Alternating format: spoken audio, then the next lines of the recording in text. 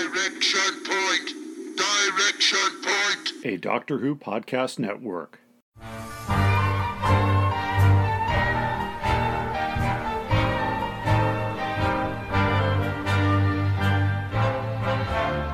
Well, hi everybody.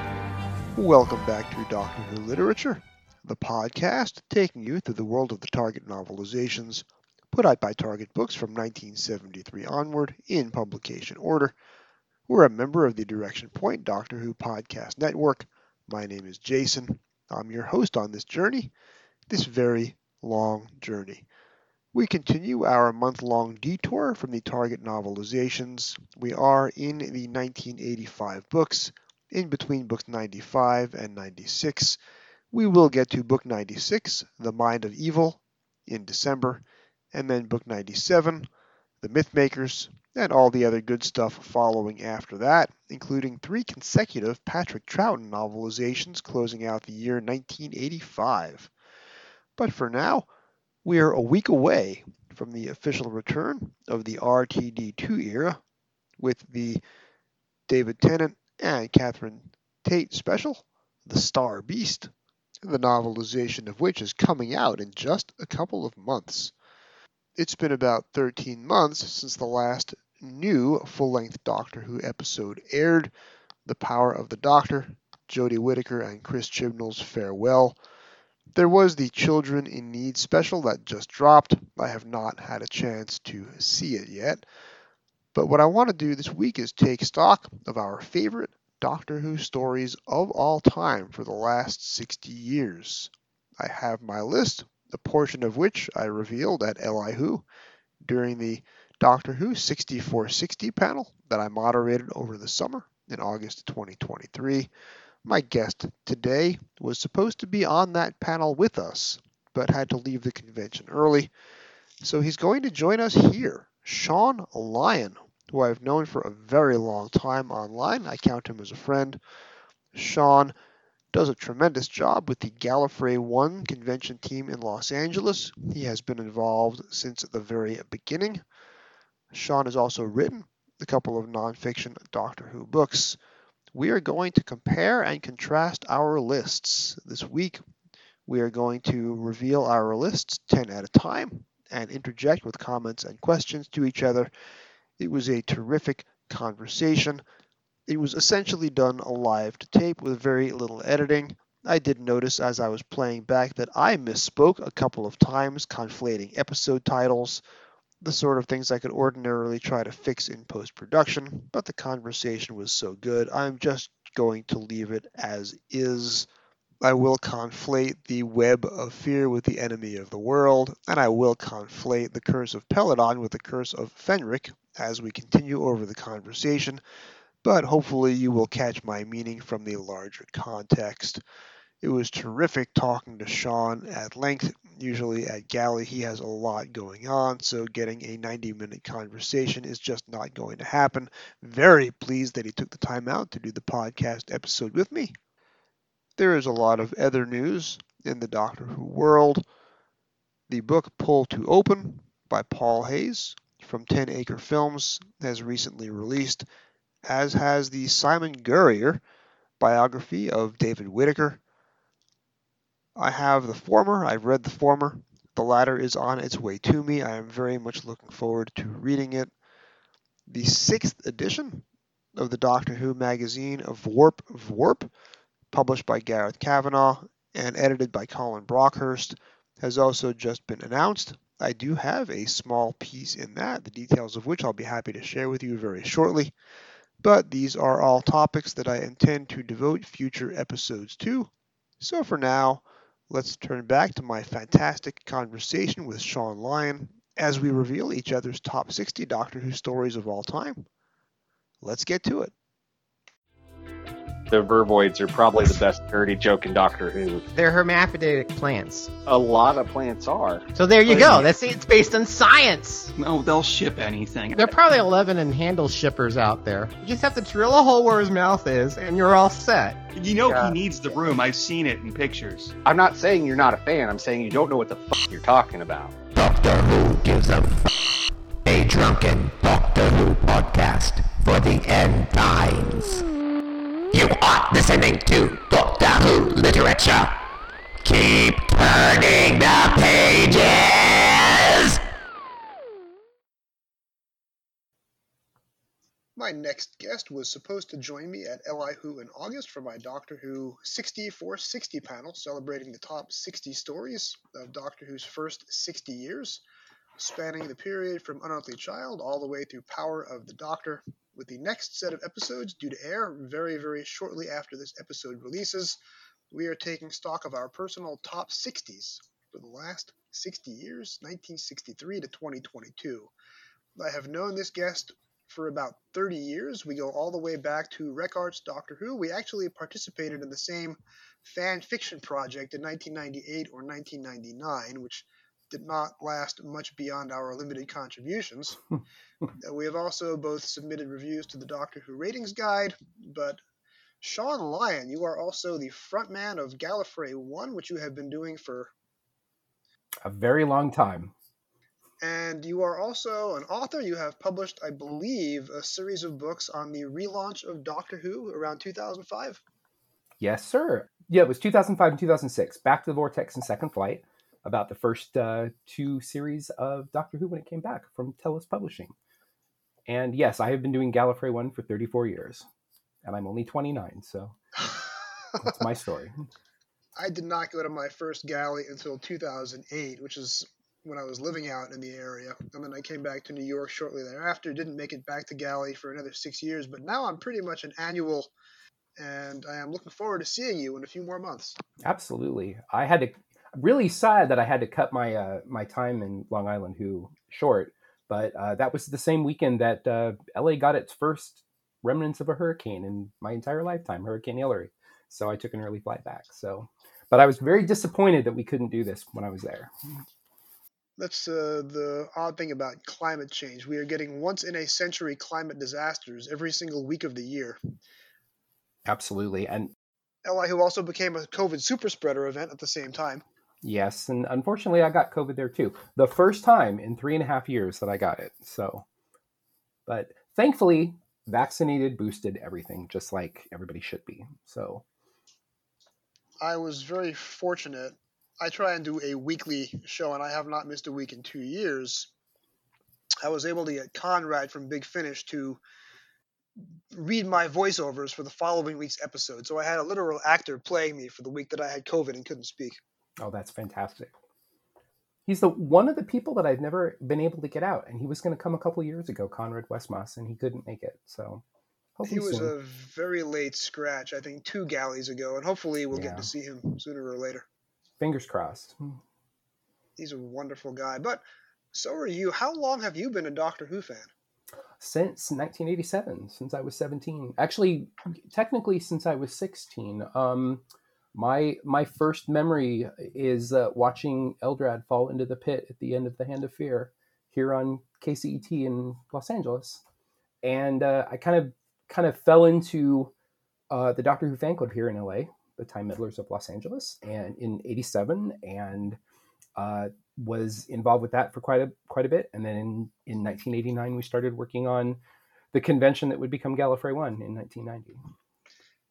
And I believe Galley is now the longest continuously operating Doctor Who convention in North America? In the world, actually. In the world, so, wow. Yeah, we've been, we say we're annual, obviously. 2021 doesn't count because everything was shut down. But yes. We've been doing it every year. We were first in May for 2 years, and then we moved to February. So it's a great time for people to get out of the Northeast, out of the UK, terrible weather, to mostly bright, sunny Los Angeles in February. It's great. And of course, it is a 3-day weekend, so we have the benefit of the federal holiday for President's Day. Exactly. So, yeah, and we've been doing it for quite a while. We're in the process of planning for February 2024 with Billy Piper and Alex Kingston and hopefully a bunch more guests. So it should be fun. Well, I am very, very excited for Billy Piper. I was actually supposed to go to Billy Piper's last galley, but that was the year that a major snowstorm socked New York City. Mm-hmm. on the night that I was going to fly out, and I couldn't get the flight the following morning, so I had to just throw up my hands and stay home. Very bitter. Yeah, and she actually, the day before she was supposed to fly, she had canceled, saying because she was sick, she had the flu, and then, but I didn't know this. She had canceled with the sponsor, and then the next morning when they finally told me, they said, "Well, the bad news is she canceled yesterday. The good news is she decided to get on the flight anyway, so she came out and was there the entire weekend." So. Wow. So yeah, it was really disappointing, but I got to announce to everybody on Thursday night, actually, Billy Piper is in the building. So it was great.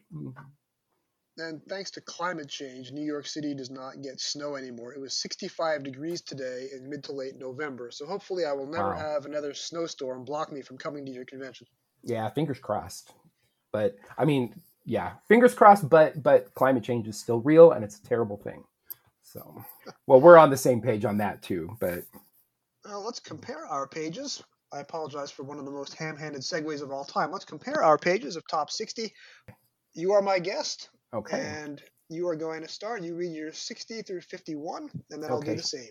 You bet. And I want to apologize to anybody who is strictly a fan of the new series. Mine is very heavy classic because I'm a fan of everything, but my first love is the classic series. So backwards from 60 is The Power of the Doctor, the recent special, Ghostlight, Paradise Towers, Vengeance on Varos, Warrior's Gate, which I will say that I've become a lot bigger fan of recently because I don't think I ever really understood it when I first saw it way back when.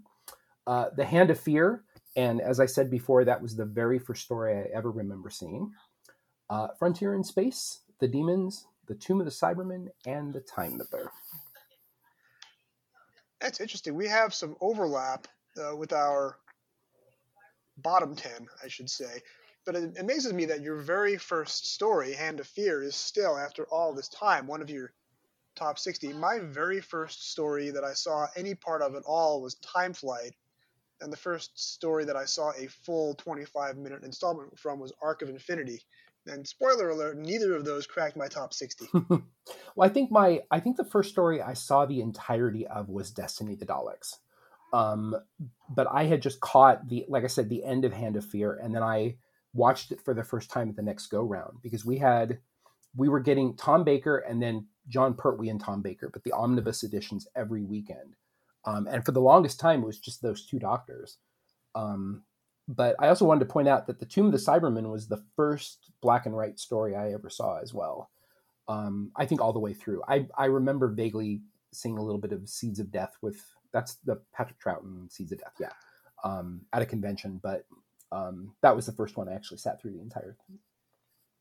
So a couple of comments and then one question.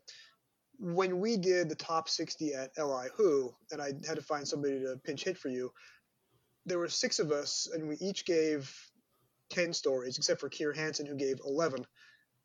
Out of those 61 top 60, 30 were new series, 30 were classic series, and 1 was a TV movie. So we had a perfect split between classic, new, and intermediate. My list is much more heavily geared towards the classic series, as is yours. So your only new series out of the bottom 10 is Power of the Doctor. Just briefly, what about Power of the Doctor sings to you? The entire sequence in the regeneration world, the dream world, the edge of the cliff with Jodie, with David Bradley, with Peter, Colin, Sylvester, and Paul. I mean, there is... I can't tell you in the last 10 years a scene that has resonated with me more than that scene, just because, I mean, that was a gift to Doctor Who fans, that entire sequence. And the other I will say briefly is when they started playing Rasputin by Boney M. I was all over social media at that point saying Rasputin by Boney M is a tradition at conventions, at least in California. I don't know where else, but definitely in California, as part of our dances. And every time Rasputin would come on, people would come to the dance floor and, twirl around the sides and, make a big, rose around everything. It was such a tradition. And that also felt like kind of a gift to fans, at least here on a personal level. But definitely that one moment with Jodie and the Edge was amazing. Here's a story from Galley 2022, I did the Friday night guest receptions. This is almost 2 years ago now. And Sacha Dhawan was one of the guests. And of course, you get 5 minutes with him at the table before he moves on to the next table. So he asked each of us what we thought was going to happen in Power of the Doctor. And my prediction had been that Joe Martin was going to co-star and was going to regenerate into David Bradley at the very end of it. And I ended up not being quite correct on that, but when David Bradley showed up, I punched the air in excitement. And the other thing that Sacha said to our table is, how would you like it if Jodie Whittaker regenerated into me? And we all applauded and cheered and thought it was a great idea. We didn't know that he was spoiling us as to what was actually going to happen in the episode that was still 8 months away. That is fantastic. That is fantastic. Yeah, I mean, he's really good in it too. I was really disappointed. I don't think he's going to be in any of the new shows. And I think he was an excellent master. I actually think everybody has been an excellent master, going back to Derek Jacobi when he came on the new show. So, but yeah, Power of the Doctor, definitely. Most of the era is not necessarily in my favorites, but Power of the Doctor just was the right episode at the right time. And it was a great, like, swan song for Jodie. The one time, I very rarely lose control of my emotions when watching the new series, but when William Russell showed up at the very end for his 6-word cameo, I completely lost it. So that moment too. Yes. How could you forget? And Katie and Bonnie Langford, just, wow, amazing. So the only thing that I wish that had also happened there is Nicola Bryant had been part of it as well. Just because, I mean, the continuity from Big Finish is that she came back to the U.S. or came back to the Earth, back to America. It would have been nice to see that, but you know, beggars can't be choosers. That was a great scene too, and the regeneration was beautiful. Oh yes. And Jodie Whittaker did a script reading at Galley 2023, and I now have a script of Power of the Doctor co-signed by both Jodie and Chris Chibnall, so that is now one of my prized possessions. Nice. Can I just put in a word for Chris? He is, you know, there's a lot of controversy about his era. I will say that Chris Chibnall is one of the nicest, most generous human beings I've ever had at my convention in 34 years. He is an absolute gem and doesn't deserve some of the scorn that he gets online, and just is very passionate about the show and loves Doctor Who. So take it from me. He's a wonderful person.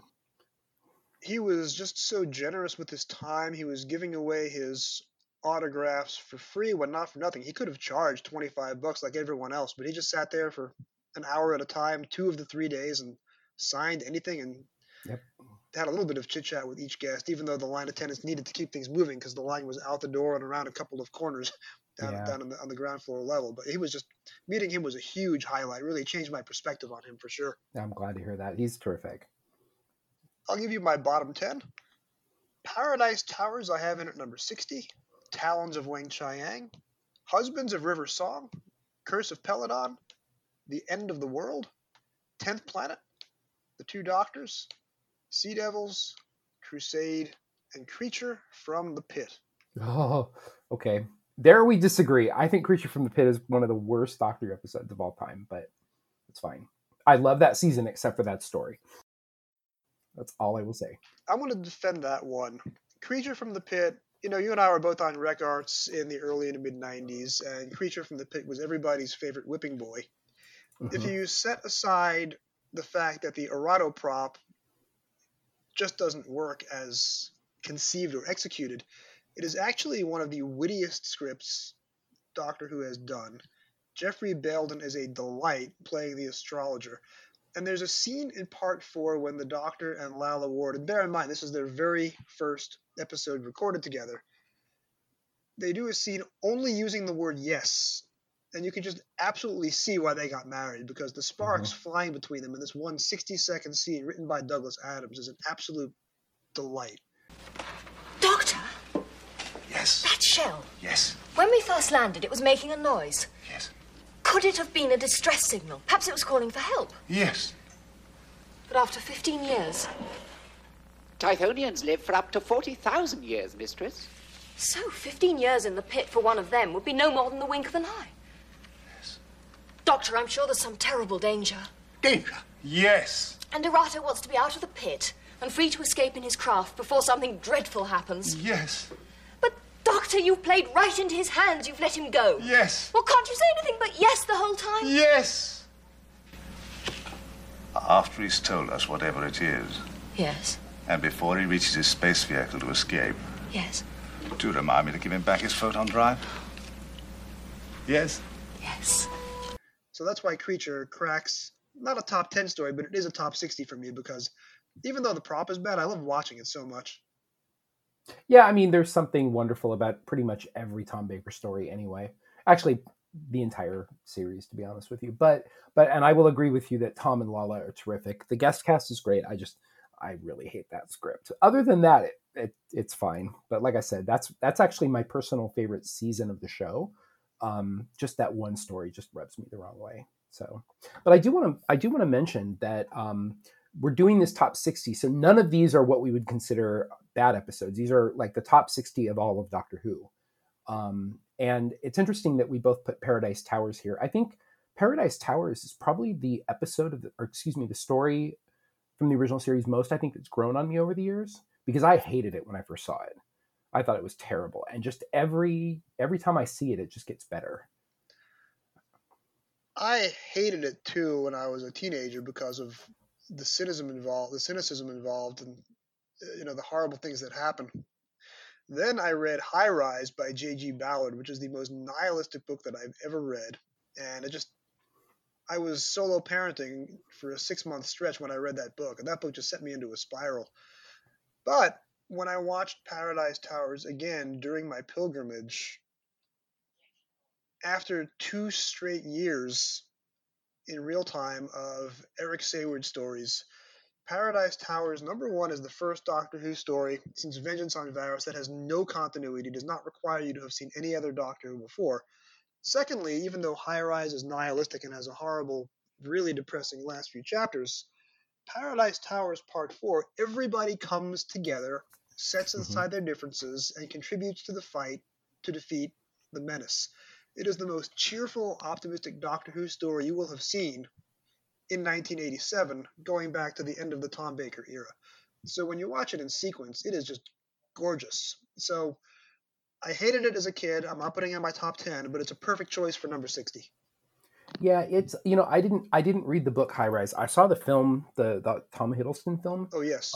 And I recognize where Paradise Towers was trying to go, I guess, from that. I think it was probably originally conceived a lot darker than it ended up being. But some of it is just, the world building is amazing with the different Kang tribes, and with Pex, the misfit, and the old women who are, the cannibal old women. It's everything about that story to me just says, this is a different kind of Doctor Who. I think that's probably one of the best Doctor Who stories of the Sylvester McCoy era, just from that world building perspective. Not necessarily my favorite, but definitely really high up there. It was great to see on the season 24 Blu-ray collection, Colin Baker just sitting up in his chair and going, "I wish I had been in this story." That was a great moment. Mm-hmm. Just a couple of other points. Some of these stories have to stand in for others. If I had my druthers, every single William Hartnell historical, including the Caveman one, would be in my top 60. I couldn't do that. I was trying to be as representative as possible. So the Crusade is standing in for a lot of other Hartnell historicals. So the Aztecs is not on my list. The Crusade is in for it. I wasn't going to put multiple Christmas specials, so Husbands of River Song, I put it number 58 because it is the story where the Doctor and River, and you thank Peter Capaldi and Alex Kingston for this, it's the story where they have the best chemistry together. So it just edges out Christmas Carol for me as the best Christmas story. That's why it's there. Talons should have been a lot higher, but the more I see it, the more I am in tune with the racism. And not just the anti-Asian attitudes, but there's a smidge of anti-Semitism in there. So Talons I want to acknowledge as a great script, but I knocked it down to second to last because of the racism, overt and intended by Robert Holmes or accidental. Yeah, that's fair. They're both of those stories are actually on my list higher up. I will say that Husbands of River Song has one of my absolute favorite scenes of all time in Doctor Who, and that is when she is standing there protesting about how the Doctor would never be around her. She looks at him and he uses those words, "Hello, sweetie." I mean, that is just phenomenal. And I grinned ear to ear the first time I saw that, and I love that story. And I will tell you that I totally understand and agree with you on the point you made on Talons of Weng-Chiang.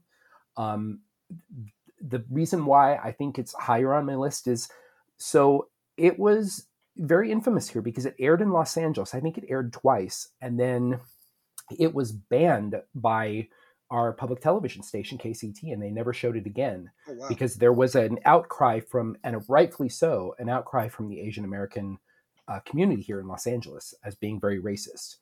So I never saw Talons of Weng-Chiang until it was on DVD. So, wow.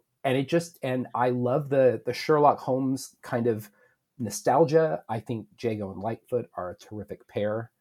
But yeah, I recognize it's very problematic, as is a lot of earlier Doctor Who. And as are some elements of the new series where there are fat jokes in everything up until the moment that Chris Chibnall arrives. But we are not here to do our bottom 60. We're here to do the top 60. So, Shaun, yes. Let's have your 50 through 41 and get some more positivity back in here. Sure. And I think this is the one where it's like everything but one is classic series. And the one, I will preface, the one on here is problematic with a lot of people, but I want to explain why. So going backwards, the Romans, the Caves of Androzani, which I know is well known as one of the classics of the original series. A lot of people put that in their top 10. Enlightenment and Logopolis. Logopolis, I think, is a brilliant ending, and it was actually, I think, the first time I had watched the story repeatedly was Logopolis, just because I thought it was terrific. Kerblam, which is the problematic one, so let me hold on for a second. The Stones of Blood, which I just absolutely love. That was probably my favorite part of the Key to Time season. Terror of the Vervoids. Well, let me say something about that too. But then going backwards, Underworld, the Mutants, and the Ambassadors of Death. Terror of the Vervoids. The first time in 1987, the first time I sat down through Doctor Who was at TimeCon in San Jose, California.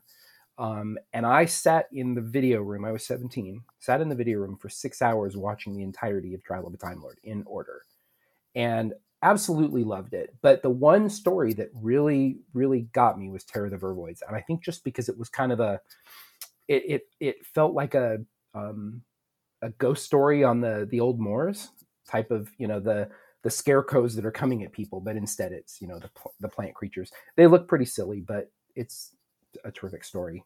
And the Ambassadors of Death, I actually saw for the first time through when they had colorized it. I'd seen bits of it, but never had sat through it, and just think it's terrific. And I think the Ambassadors of Death and the Mutants are two of the stories I think that really have changed my opinion of the Jon Pertwee era, because I didn't care for the Pertwee era, I would say probably until I was in my 40s. And I have just become such a fan of Jon Pertwee and that era of the show. And the Mutants is one of I think the most underrated classics of the whole thing. It's really, really good. And it's really well done and produced, and it always feels like it's on another planet. So, and Ambassadors of Death is just, I think, is brilliant. So, but let me real quick, before you jump into yours, let me just go back to Kerblam. I recognize the complaints people have with Kerblam. Kerblam, I think, is a terrific story, which unfortunately it is a parable about Amazon, and we all know it. But the complaint on it has been that it basically lets Amazon win at the end. And I recognize people's perspective on that, but I also think it is just, I think it shows Jodie Whittaker and the rest of the cast having the most fun they've ever had on the show, because it just feels like everybody's really enjoying themselves when they're making it. And I think it's a really great story, even if the bad guys kind of win at the end and the Doctor lets them. I love your second tier, by the way. So I'll tell you that Ambassadors and Logopolis and Enlightenment are all very high up on my list. So I'll come back to those later. Okay. The Romans is not, but the Romans, again, I have other comedy historical standing in for the Romans. So I had the Romans in mind as I put my list together. I agree with you about Kerblam. Kerblam is in my bubbling under. It didn't make the top 60. It was on my short list. And I understand that it could be seen as taking the wrong side. That being said, when the Jodie era began, it was airing on Sunday nights instead of Saturday. You know, we have, at the time, my daughter was, 9 years old. Actually, no, 8 years old, I think. Mhm. And Sunday night is a school night. I didn't have the time to find Doctor Who and then watch the full hour. So instead of watching it late Saturday night, I was now watching half the show on Sunday, half the show on Monday. That first Jodie season did not sing to me, and there were very few stories that I said, "Ooh, I love this and have to watch it again." Kerblam, for me, was the first Jodie story, and I say Jodie, she's only the performer, she's not the scriptwriter or the producer. It's the first Chibnall era story that had a pulse for me, and I'm like, wow, this is really good minute to minute. And the ending was a slight letdown, but it was the first Jodie story that really, wow, okay, this is good. This is what they need to do more of. Yeah. Stones of Blood is one of 2 Doctor Who's that set me on the road to a career in the law. I was one of the few 11-year-olds watching Doctor Who on PBS, and Stones of Blood airs for the first time for me in July 1985. I was one of the few 11-year-olds who realized that he loved courtroom drama. I got the novelization of Keys of Marinus that same month at my first Doctor Who convention, and I have had Philip Hinchcliffe on this podcast talking about the writing of the Keys of Marinus book, and I was able to thank him for instilling in me a love of the legal process. That autumn, when I started must have been 8th grade, we had to watch 12 Angry Men, the original black and white cinema movie in class. So those things really set me on my career course. So Stones of Blood didn't make the top 60. It's in my bubbling under, but I do love it, and I'm glad that it's on your list.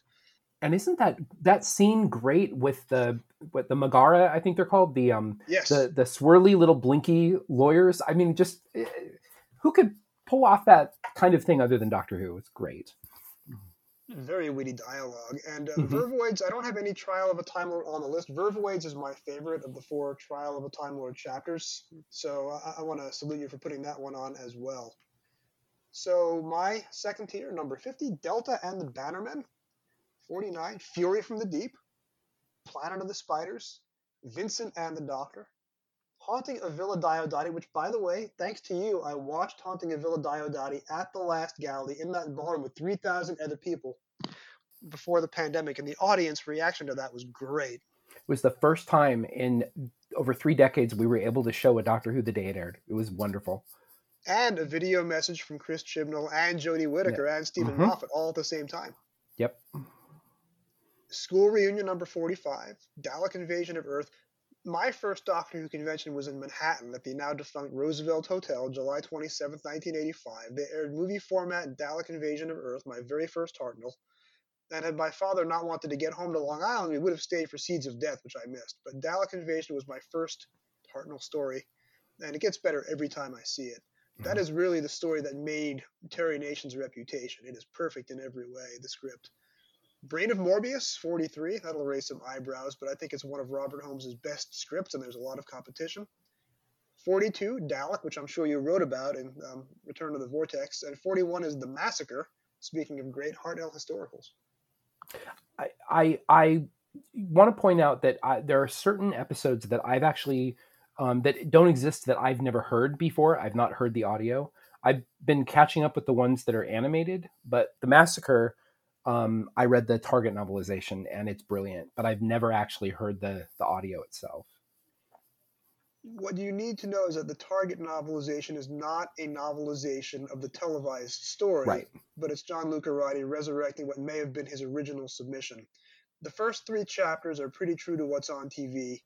The rest of it has nothing to do, different ending, different middle, different cast of characters.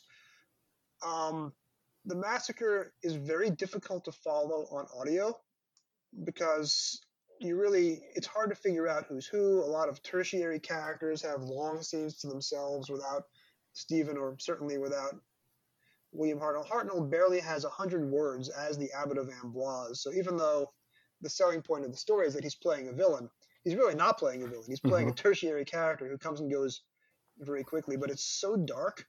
And at the end of the story, the Doctor just runs away and he doesn't do anything to try and save anybody. That's the kind of story you can only tell once. It's kind of Doctor Who's City on the Edge of Forever. We did nothing good here. So Yeah. you have to be in the right mindset, and I hope it gets an animation now that RTD is, I guess, putting a foot on the scale. It's a really, really strong story. Can I just say, I feel very strongly about this. Any Doctor Who fan who complains when we get animated stories, just shut up. Seriously. Okay, I'm sorry, but it is. Doctor Who fans are absolutely spoiled with the fact that 60 years later, people are celebrating these shows, including the ones that don't air and are getting animated. And I say this having seen the animation for Web of Fear episode 3, which is dreadful. But let me tell you, the fact that we're getting animation at all is a godsend. How many other now defunct shows from the 1960s are going to the trouble of reanimating their missing episodes? You just don't see it. That's the number. Big fat 0. So I have a few more new series stories than you in this second tier. School Reunion. Again, just the return of Sarah Jane and Kane. Maybe it's sort of a cheat, and maybe it really is a classic series story in disguise, but it's so emotionally satisfying. Anthony Stewart Head from Buffy is the bad guy, and then he stuck around to do a season or two as the voice of Doctor Who Confidential. Mm-hmm. It's wonderful. Dalek, that was the one story that I watched the most in 2005. I probably watched that 6 times that first year, which is more than I was watching all the others. I will say Dalek doesn't make my top 60 list, and I think because it's kind of based on one of my all-time favorite Big Finish stories, which is Jubilee. With Colin Baker and the late wonderful Maggie Stables. And it's a tremendous thing. And I think it's just, I recognize it's kind of the same story. It's a really good story, but Jubilee is wonderful. Okay, Shaun, let's get your next 10. Let's get... You bet. So starting with Spearhead from Space, which I did, like I said, I was not a fan of the John Pertwee era, but I think it's brilliant. The War Machines, which is great. The TV movie, which I would like to go back to. The Mark of the Ronnie, purely for the incredible Kate O'Mara. And her and Anthony Ainley just chew that story up completely. The Deadly Assassin. Fugitive of the Jadoon, which I will say it was such a thrill to not be spoiled about the guest star in that story. I had no idea he was coming, and it was wonderful. Twice Upon a Time, The Aztecs, Shada, and The Husband's River Song that we've talked about. With Shada, I am so thrilled that we got an animated version. I actually really enjoyed Ian Levine's animated version too. I think it's just terrific that they were able to complete the story. The TV movie is always going to have a very special place in my heart. Philip Siegel showed it to me 3 months before it debuted. Oh, wow. I was in his office at Universal Television, and he wanted to get my impression of it because I knew him from having come to my convention. And the first thing I told him with the voiceover that said, "A Time Lord has 12 lives." And I said, "No, a Time Lord has 13 lives." And he called Matthew Jacobs, who is a friend of mine now, but I'd never met him. He called Matthew Jacobs and said, "We need to change this. Can we get Paul to reloop this?" And they did. And then Phil and Gary Russell wrote the book Regeneration about the making of it. And they documented my my little claim to fame in there, which I really appreciated. So that will always have a special place in my heart. We did a premiere at the Directors Guild of America in Hollywood for the movie that we actually brought our TARDIS that we have for Gallifrey and for our club. We brought the TARDIS there, and they did a big presentation and a debut of it. But first time I saw it was, I think it was February. I want to say February. It was right after the convention, I believe. So that will always have a special place for me. So I will point out your other claim to fame is shortly after the TV movie, when the original books license went from Virgin Publishing back to BBC Books. You appear as a character in the Gary Russell novel, Business Unusual. Yeah, but to be fair, a lot of Gary's friends are in that book. I had the Gary and I, Gary's a dear friend of mine, and he never misses the opportunity to take the piss out of me. So he hit me with a bus in that book. That's right. But my friend Trey Corte, he actually made one of the stars of the book. So Trey has always kind of lorded that over me a little bit. But yeah, you everybody in that book, Business Unusual, is a friend of Gary Russell's. So Gary's a wonderful person. And a vampire law student who has 2/3 of my name was staked to death in the latter pages of Vampire Science. So that's my BBC Books claim to fame. All right, let me give you my third tier. So this is 40 on down. Number 40 is The Time Meddler. 39, Rebos Operation. This is a very Robert Holmes-centric list. 38, Extremis. Stephen Moffat has entered the chat. 37, Demons of the Punjab. 36, Remembrance of the Daleks. 35, Snake Dance, which is not a story I thought would be in my top 60 until I made the list, and there it is right in the middle. 34, The Mind Robber. 33, Girl in the Fireplace, getting a lot of Moffat in here. 32, Power of the Daleks, not Power of the Doctor, but Power of the Daleks. And 31, speaking of Robert Holmes, he's back with The Deadly Assassin, which is also on your list, I believe. Yep. That's a really good list. There's quite a lot of good stuff in there. I think I've only seen Extremis once, but I think it was probably one of the better episodes of that season. And that was a really good season of the show too. The Monk trilogy is a little controversial because there's not a lot of connective tissue between the 3 episodes, and then it just sort of ends kind of flat. But I love the twist of Extremis. I love the Doctor's little book review of Moby Dick stuck in the middle of it. And I love the clue about the random numbers. So I wanted to get a Monk trilogy story in there, and Extremis is the one for me. Got it. Punjab, again, this is just an example of Chris Chibnall's... Some of his scripting choices, the words that he uses for dialogue, I could quibble with, but in terms of the storytelling, doing a story about partition and making it so emotionally powerful, and having the monsters being a decoy and the real villains in the story are just fellow humans, just a wonderful, wonderful story. So there is a story in there from Jodie's first season that is not Kerblam.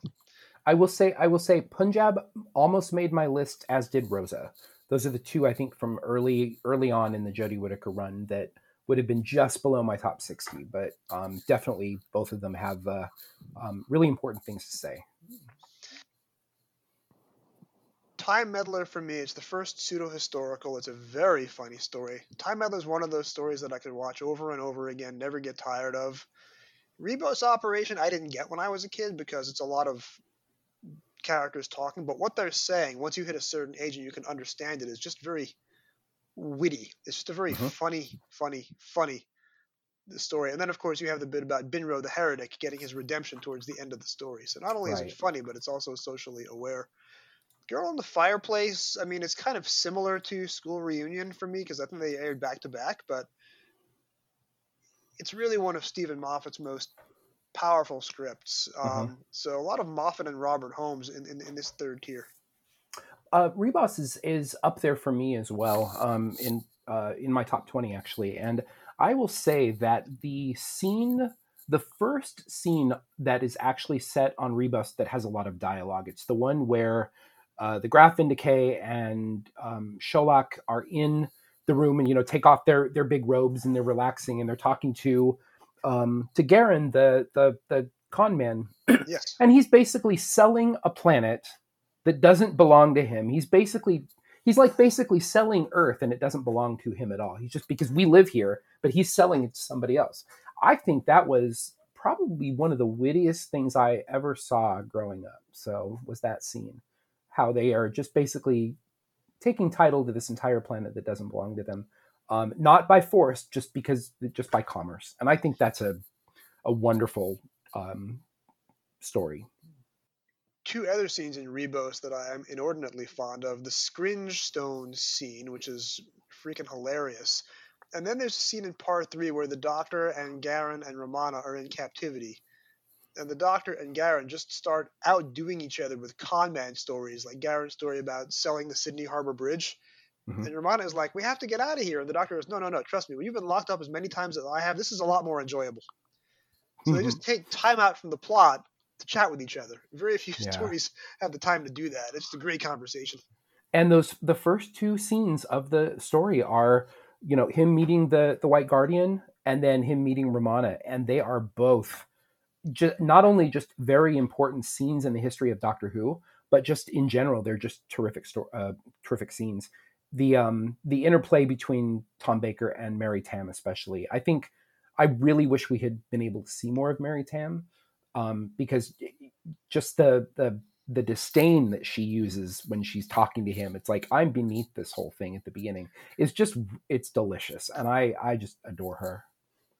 I developed a new appreciation for her during my lockdown rewatch, because they get off to this frosty start, but by the end of Armageddon Factor, they are literally finishing each other's sentences, and they're doing comedy routines in unison where they say yes and no, and then no and yes at the exact same time. Mm-hmm. You have to really have good chemistry between the two of you to pull that off, and they did Absolutely. it. So she is one of the forgotten gems. We have the power to do anything we like. Absolute power over every particle in the universe. Everything that has ever existed or ever will exist. As from this moment. Are you listening to me, Romana? Yes, of course I'm listening. Because if you're not listening, I can make you listen. Because I can do anything. As from this moment, there's no such thing as free will in the entire universe. There's only my will, because I possess the key to time. Doctor, are you all right? Well, of course I'm all right, but suppose I wasn't all right. Now, this thing makes me feel in such a way. I'd be very worried if I felt like that about somebody else feeling like this about that. Do you understand? Yes. What do you understand? That the sooner we hand this over to the White Guardian, the better. We both had Deadly Assassin in this tier. Not too much else needs to be said about that. Fugitive of the I'll say that again. Fugitive of the Jadoon. Tongue twister. Say that 5 times fast. Yeah. I have that story a little bit later down on the list, so I'll come back to it, but I'm really glad you have it in there as well. I had not been spoiled about any of it. I was not spoiled about the return of the old companion who comes back for a cameo, and I was totally in the dark about who Joe Martin's character was going to be. In fact, I'll tell you, I've told this story before. When they get to the lighthouse, I thought it was going to be a backdoor sequel to Horror of Fang Rock. That's how far off base I was. Oh, that's funny. Yeah, that's funny. I had no idea what to expect. I knew that there was something weird about her, but the fact that when you first see that torn apart TARDIS, just out of left field. But I tell you, as soon as I heard when Graham ends up on that ship and I hear that voice for the first time, like, oh my God, that's him. And it turned out to be him. And the fact that they kept it secret, like I said, I was smiling the entire time. That was so wonderful. The actor did go on Twitter, and he announced his appearance in the episode the second the UK airing ended, but that was before most folks in the States had seen it. Luckily, I had not seen that tweet, so I also recognized him from his voice, so it wasn't spoiled for me, although he tried. Smart people avoid Twitter and Facebook on a day that Doctor Who airs in the UK, until they've seen it. I will just say that. Aztecs is not on my list, but again, other historicals are standing in for it. I could have every Hartnell historical on there, so Aztecs had to sit out, but great story, and I'm glad it's on your list. Let's have your next set. This is the 4th tier, so we're now a little more than halfway through. This is episodes 30 through 21 for you. You bet. The Keeper of Traken, Rose, which is, I believe, one of the 3 first episodes of new series Doctors that are on my list up in the top 30. So Keeper Traken, then Rose, 4 to Doomsday, Remembrance of the Daleks that you talked about a little bit ago, Frontios, The Happiness Patrol, The 3 Doctors, The Robots of Death, Black Orchid, and Carnival of Monsters. I just actually recently rewatched Carnival of Monsters again because I contributed to the new Outside In book and wrote a feature about that story. And I will say that The Happiness Patrol is another one of those stories that I detested when it first aired. And since then, it has just completely grown on me. I love everything about it now. Except that it looks like it's filmed in a studio for obvious reasons. But other than that, I think it's a brilliant story. Carnival is your story for Outside and Regenerates. My story for Outside and Regenerates is The Abominable Snowmen, but I'm glad that we're both in that volume. Frontios I wanted to include in my list, but I would have all of season 21 Peter Davison in there, so again, I had to leave that out and other stories stand in its place. Happiness Patrol I loved as a kid for the kitsch factor. I realize that it's highly political. Although oddly, when you read the novelization, none of that political stuff is in there, which makes me wonder how much of it is accidental subtext. I wouldn't necessarily agree with that statement. I think there is a lot of politics in the novelization as well. I think it's more apparent that it is very much a parable against persecution of any minority, and especially in this case the LGBTQ community. I think that's very much present on the screen, but very much more so in the novelization, I feel. The only thing that I'll say as a counter to that, and of course we can reasonably disagree on this, there were other McCoy era novelizations that were 160 pages long and they were putting in tons of supplementary material. Happiness Patrol is pretty short and pretty bare bones, so yes, I don't know what else he could have put in there to make it even more angry and loud, but the last time that I read the book, and this is a decade ago now, I got the sense that he was just doing a straight transcript, and he could have put in a little more context, and it did not. But again, reasonable folks can differ on that, and it's a very good choice for your list. I have a couple of season 24s on my list. Happiness Patrol is not on there, but they can't all be top 60, unfortunately. Let's see what else. Well, no, I was just going to talk about Rose. Rose. I wondered about this because it to me it's kind of a bit of a throwaway story, but it's so significant to the history of Doctor Who, and it's a very good show. There's a lot of stuff that's come after it and before it, obviously, that is a great deal better, but it certainly does a great job reintroducing Doctor Who to the public. It recreates that mystery.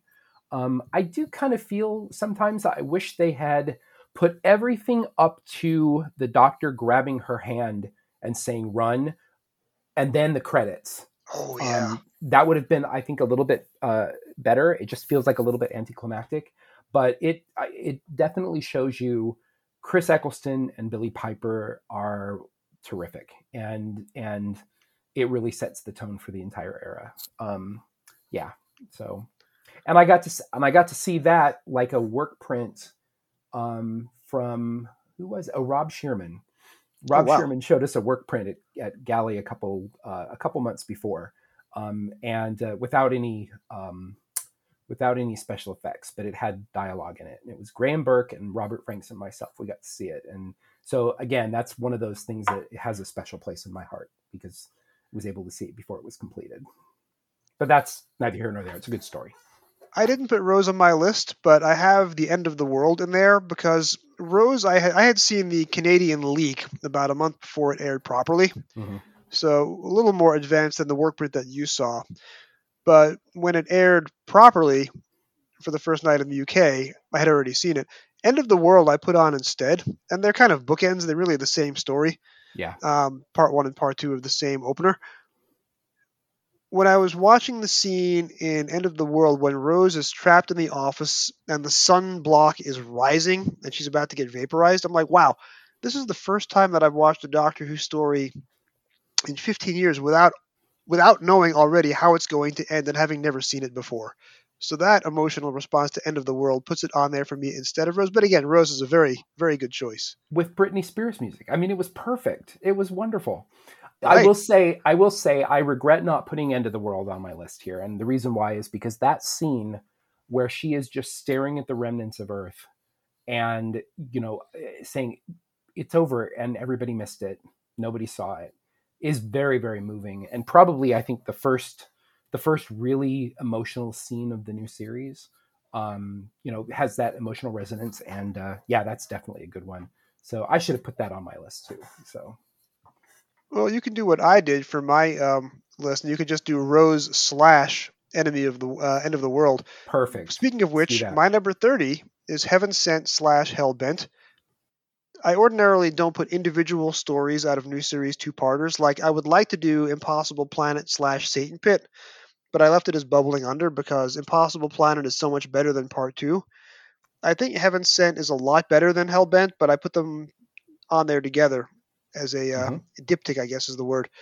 Peter Capaldi, as you watch his era go along, Moffat gives him more and more to do, and he crushes it every single time. He's doing this story basically by himself, and it must have been a nightmare to rehearse and record, but he is more than up to the task. And between the music and the direction and the surprise ending, Heaven Sent is really gorgeous. Yeah, I didn't put Impossible Planet and Satan Pit on there because I agree. Impossible Planet's terrific. Satan Pit's a bit of a letdown. Yeah, no more needs to be said on that, because let's get to the positive stuff. Going down 29 through 21, Dalek's Master Plan, Warrior's Gate, The Curse of Fenric, which I also hated as a teenager because of the way the Doctor has to emotionally abuse Ace at the climax.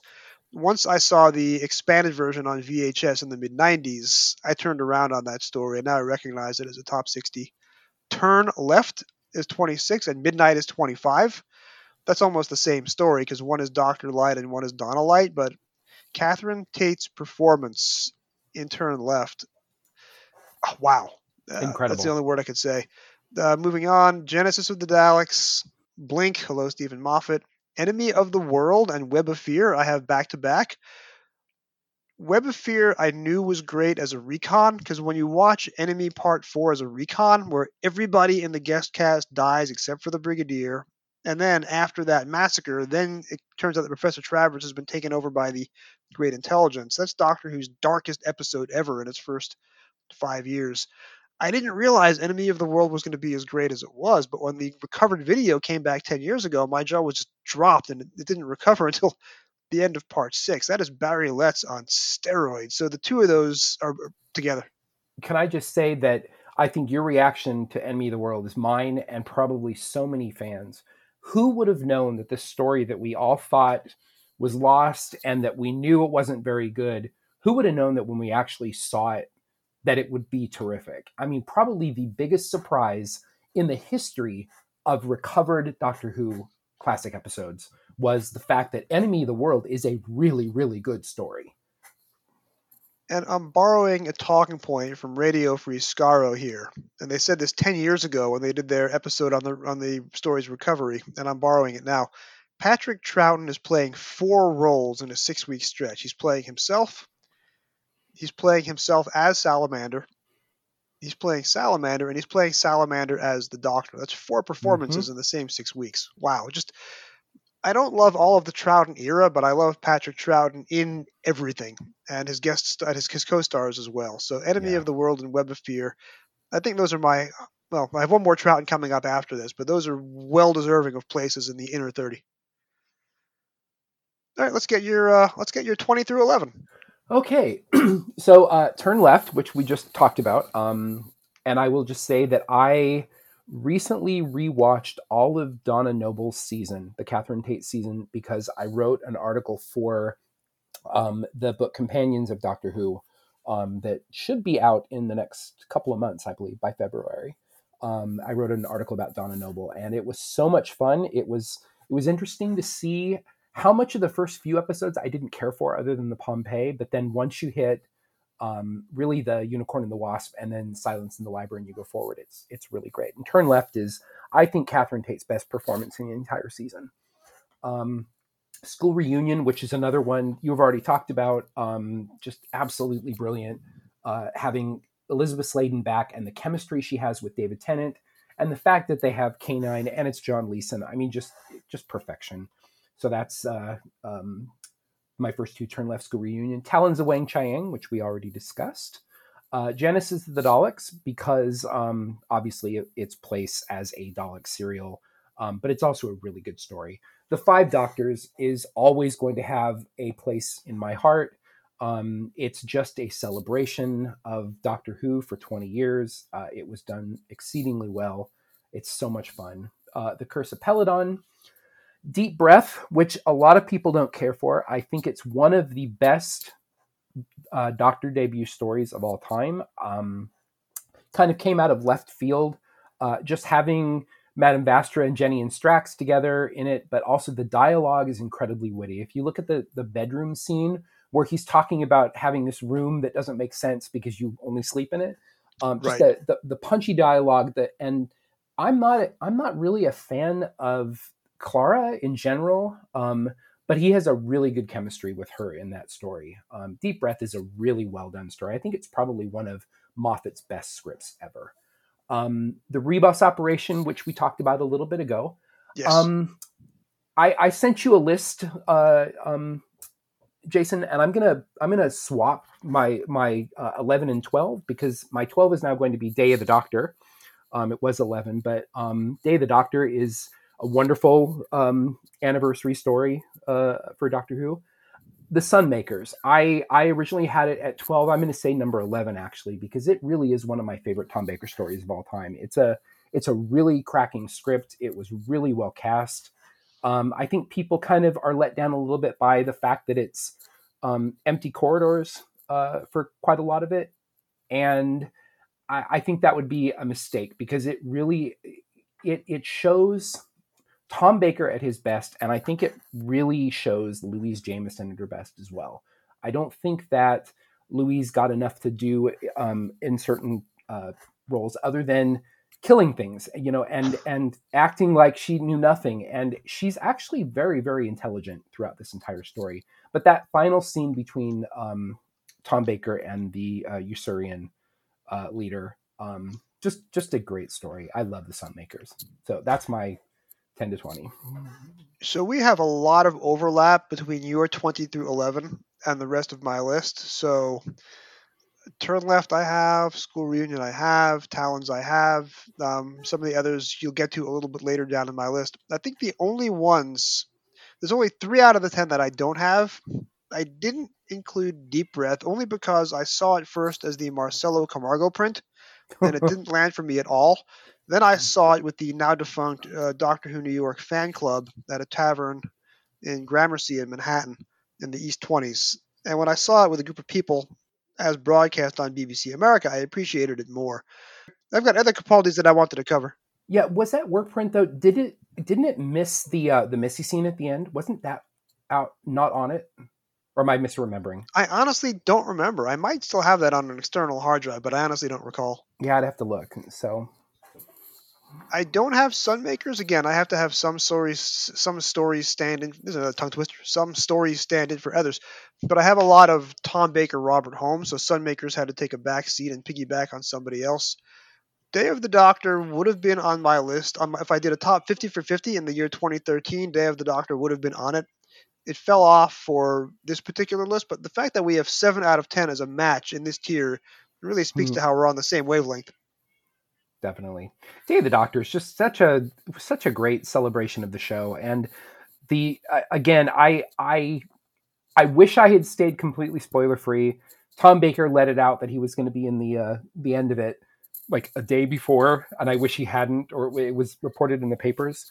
And I got to actually see that story for the first time at the 50th celebration at the ExCeL in London in 2013. Oh, wow. And in a room that Terrence Dix was right behind us, I think. Lisa Bowerman was definitely behind us. I think we came in with Lisa. So it was, that was a great weekend. It was the only time I've ever seen Tom Baker in person. And then we got to see Day of the Doctor, which was so much fun that night. What was Terrence Dix's reaction to Day of the Doctor, considering that a lot of it was inspired by his own The Five Doctors? You know what? I genuinely don't remember, but I mean, everybody was cheering for it at the end. So yeah, it was good fun. Let's run through my 20 through 11. Again, we have a lot of overlap in this tier for me as well. Number 20 is Fugitive of the Jadoon. Number 19 is The Invasion. I will say about that, it is Douglas Campfield at the top of his directing game. You have Kevin Stoney as one of the best human villains. I want to do a supercut of all the times that he says Packer in that story, because every time he says Packer, it's with a different inflection and a different temperament. That is a masterclass. You could teach an acting class just on saying the word Packer and nothing else, and Kevin Stoney does it. That's funny. Shut up, Packer! 18 is the War Games. It's not 2 episodes too long. Every episode, even though it was written on the fly, every episode introduces a new concept. So in 10, you have a dematerializing TARDIS. In episode 1, episode 2, then you have the Warlord, you have the War Chief, the Security Chief. Every week, there's a new twist that brings you towards the arrival of the Time Lords at the very end of episode 9. So even though you could argue that it was padded intentionally because it went from a 6-parter to a 10-parter. The padding is done expertly, and there's even time to bring back in episode 7 a returning antagonist from episodes 1 and 2. So War Games, I think, it could have been higher, but 18 is a good spot for it. I have the God Complex at number 17 because the realization, as much as I enjoyed the story, the realization that it was a backdoor sequel to Horns of Nimon made it even better for me. And that may be the Matt Smith story that I love the most. So God Complex is well entitled in my top 17 to my top 20. 16, I have Horror of Fang Rock, which is close in time to the Sunmakers, and it's both the Doctor and Leela. So I have Horror of Fang Rock in there as one of Terrence Dicks's absolute best scripts. Look at the amount of dialogue that he packs in, and look at the way the cast performs it. Terrence Dick has been criticized by some people as a hack for the way that he churned out novelizations, and this novelizations podcast exists to rebut that point of view. The work that he does in Horror of Fang Rock is Robert Holmes quality, and that's all from Terrence Dicks's pen. It's a great Totally agree. I've got Demons at number 15, Caves of Androzani at number 14. I know you have both of those. Number 13, I have the Gunfighters, and save your questions for the end of this tier. Number 12 is the Green Death, which for me, there's only one Doctor Who story, classic story, that Russell T Davies did a commentary for on the DVDs, and that was the Green Death, and you can see why. The Green Death basically inspires the new series because it is telling a story about silly monsters, but it's really a story about the emotions of the characters, and the silly monsters are just there to give them the rising action. It is a new series story done in 1973, and the departure of Joe at the end almost certainly has to be the inspiration for the Doctor and Rose saying goodbye in Doomsday in 2006. And then number 11, I have Enlightenment, which, again, one of those stories I could watch over and over again every day for a week, never get tired of it. Linda Barron, Malcolm Clark's music, The Black Guardian, Turlough turning it up to 11, Mark Strickson. Mark Strickson's panel at Galley in February 2020. He can run a panel all by himself without an interviewer, tell great stories. He was running around the room, reenacting scenes that happened to him when he was doing wildlife documentaries in Australia. Just a great, great guy. He is, definitely. Any questions for me? I'm sure the Gunfighters, you're going to be raising your eyebrows on that one. No, not at all. I want to speak to the War Games a little bit in my top, because it's in my top 10. But I will say that all I heard for years, I hadn't seen it for a very long time. And there's a reason why. I'll tell you in a few minutes. All I'd heard was the negatives about, all you hear is the Last Chance Saloon song, and it's really terrible, and it's bad American accents, and it's actually a really, really good episode of Doctor Who. It really is. There's some things you can say about some of the other things in that era, like the Web Planet, that I will agree with, but the Gunfighters, I definitely think is a well done story. Doesn't make my top 60, but by no means would I think it would be say anything negative about it. It's really good. When they were filming Doctor Who in the 60s, I'm sure you know this, it doesn't even need to be said, but it was done live to tape, and the musical cues were played in live during the recording of the episode, so the actors hear the incidental music, whereas, of course, now it's all post-production, and they have no idea what's going to be playing behind them or underneath them. You look at the way that Lawrence Payne walks slowly across the set in time to the ballad, and you look at the way that Wyatt Earp slowly opens a drawer to reveal a gun inside, and he takes his badge off to match the singing of the Last Chance Saloon. That literally makes the Gunfighters a musical, a dance musical, because it is actors choreographing their movements to the music. It literally is a Broadway musical.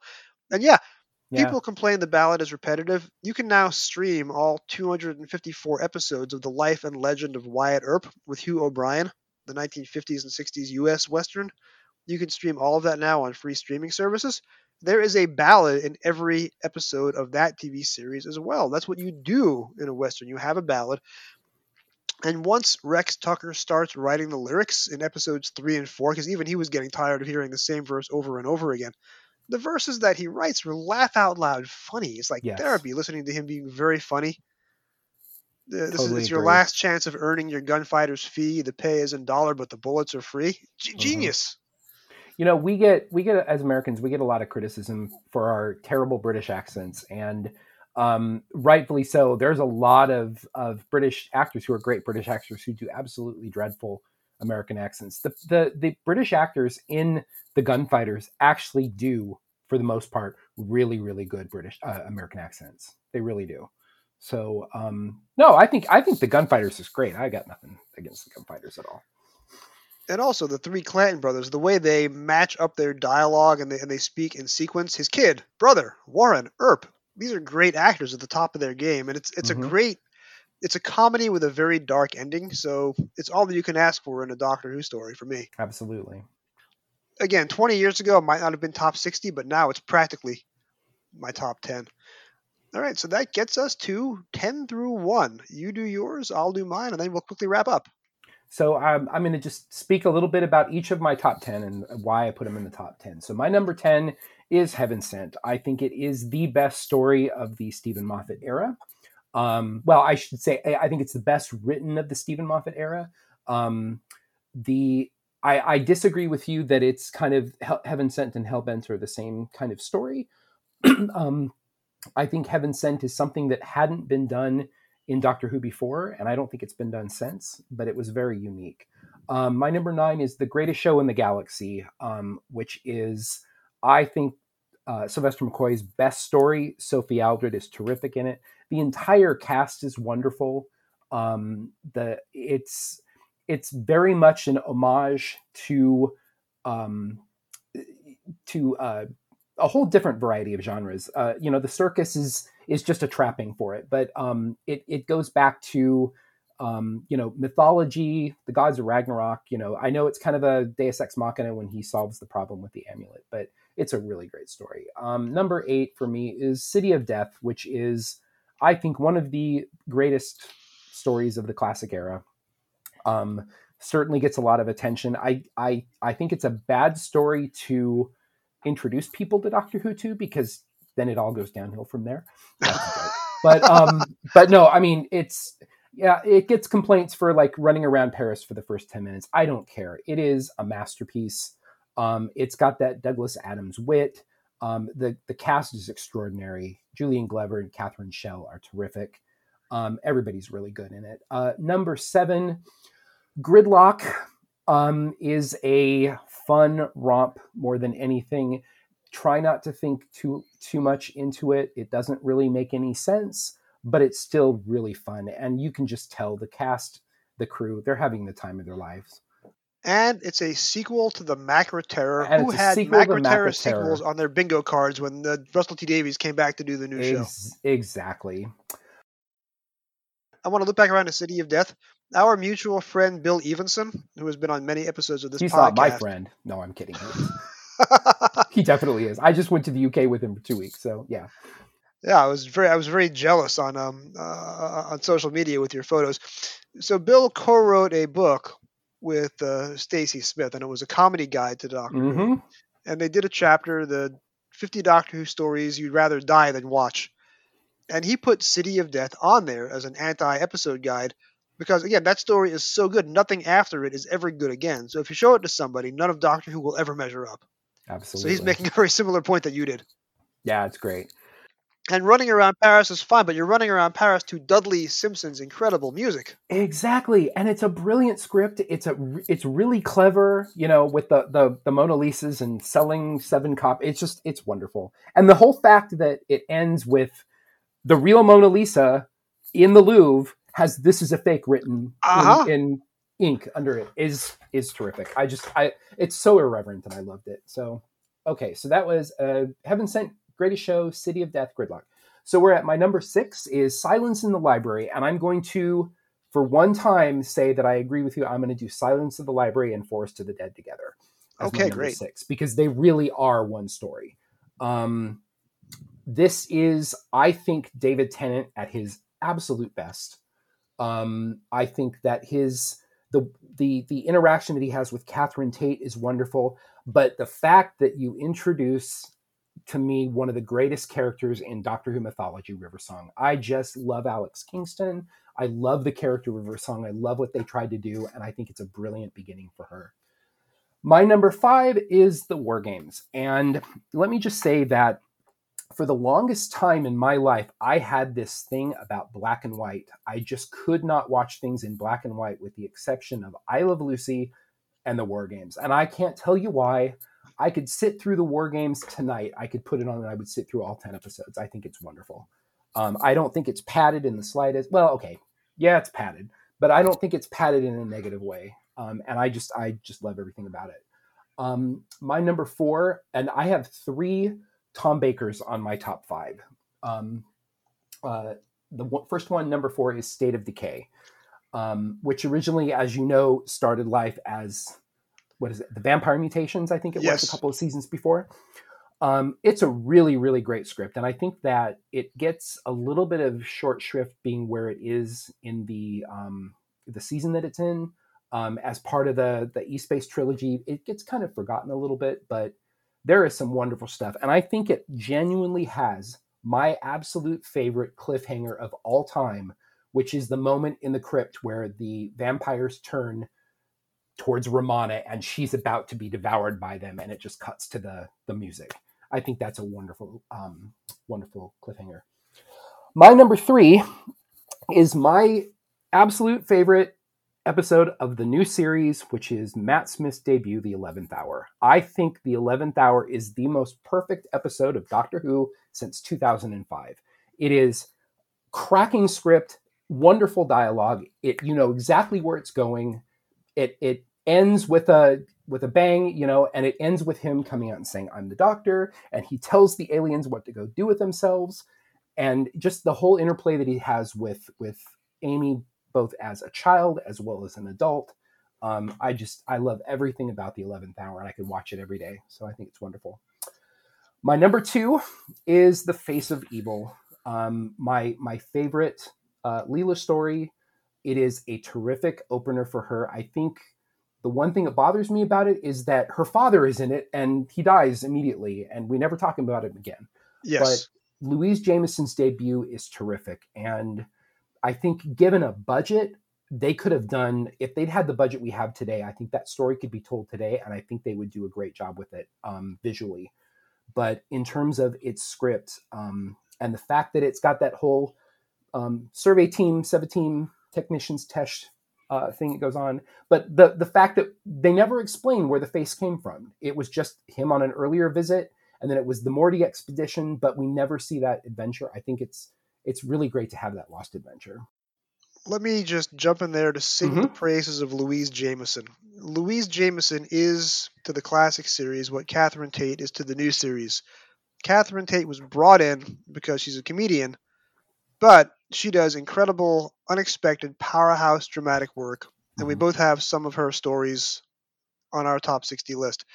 Louise Jameson, to be a little overly reductive and to be unfair to the production team, she was brought in for her physique. She was brought in to be a body in a bikini. The intelligent performance she gives as Leela, the way she personally sweats blood over every actor's choice she makes, and the way she portrays Leela in those stories, and the evolution of Leela from Face of Evil Leela all the way to Invasion of Time Leela, I don't think people appreciate enough the work that she did in making this walking bikini come to life. She's a tremendous actor. Absolutely. And there are some companions that I just completely could not get enough of during my pandemic rewatch. We haven't talked a lot about them here, but Peter Purvis is stunningly good. Annika Wills is stunningly good. Louise Jameson and Catherine Tate need to be praised more than they already are because the performance they give is a gift to fans, and a lot of us don't appreciate it. Absolutely. And that Companions book that I mentioned that I wrote the article for Donna, my other choice, but it had already been taken, was Leela, because I think Leela is probably my favorite companion of the original. Agreed. As well. My choice for number 1 is always controversial. Everybody who knows me knows that this is my favorite story. And they always cringe about it until I tell them why, and then they still cringe, but I don't care. My favorite Doctor Who story of all time is Nightmare of Eden. I think that it is, from start to finish, it is absolute perfection. I recognize it has stupid yellow corridors. I recognize that parts of it are repetitive. They have to separate the ships, and then they have to separate the ships, and then they keep separating the ships. But it has some of the greatest scenes. Just everything about that story just makes me happy, and it's my happy spot. Anytime I want to watch Doctor Who and I need to be cheered up, I go to Nightmare of Eden. That it has some wonderful scenes in it. The one where he's talking about with the captain about galactic salvage, and he says it's gone. And it's like, I wonder why I hadn't been paid. So that's terrific.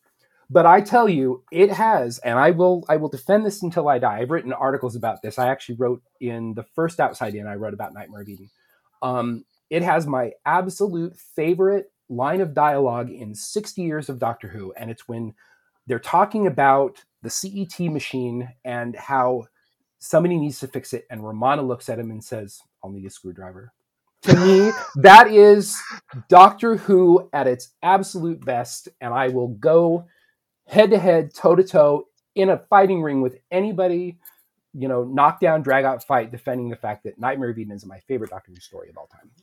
See, what's funny is on Rec Arts, they used to lump in those 3 middle season 17 stories into one derogatory sentence. Quote, the creature from the Nightmare of Nymon.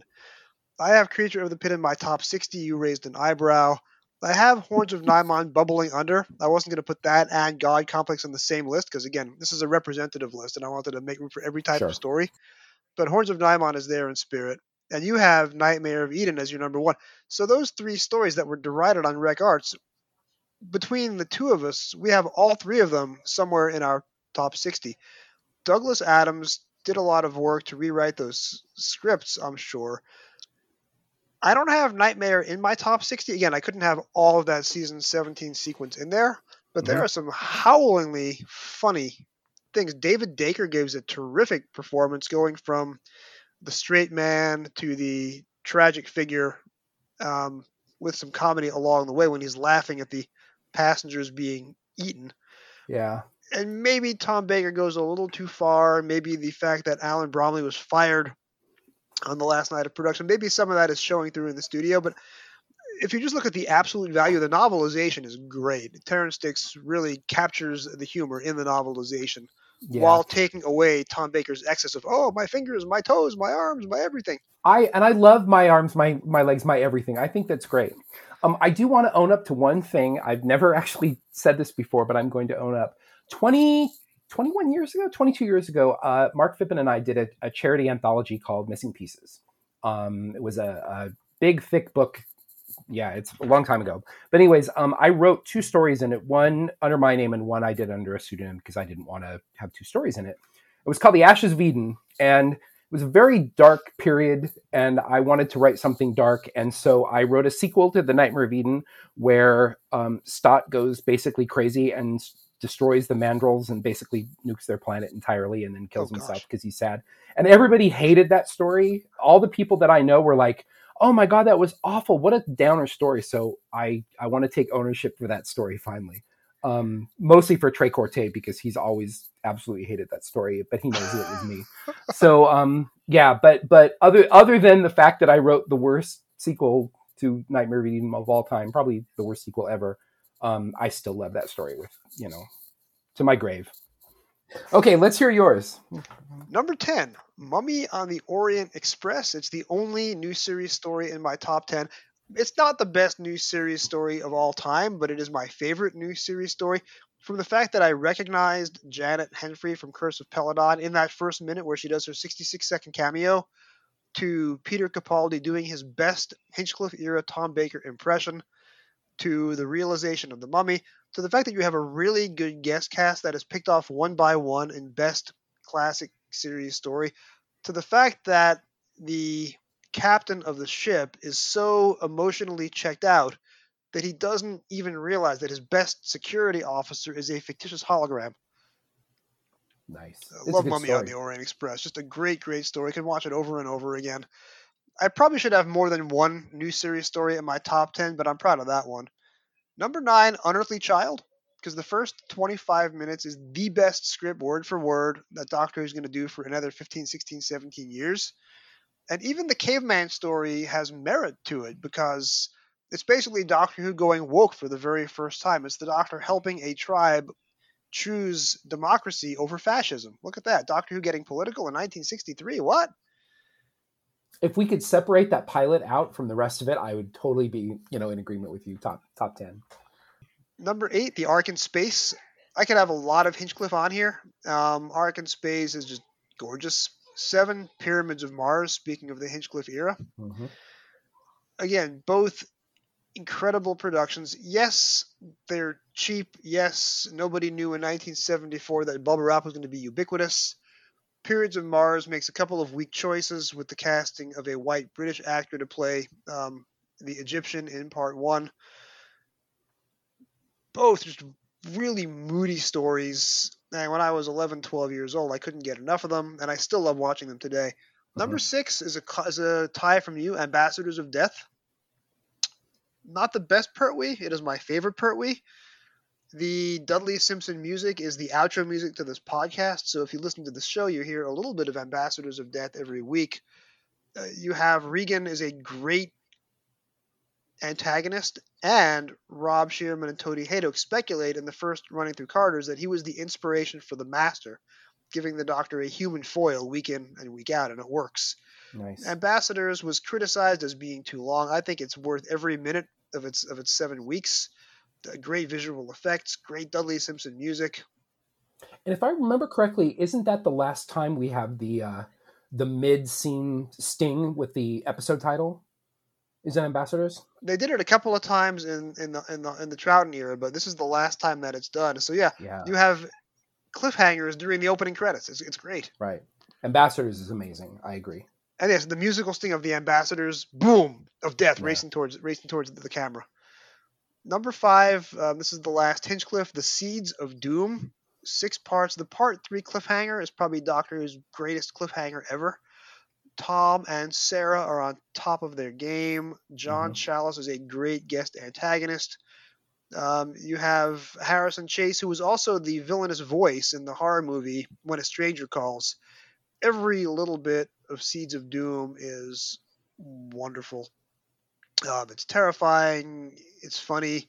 It's all done on video, and it looks on restoration as if it was shot yesterday.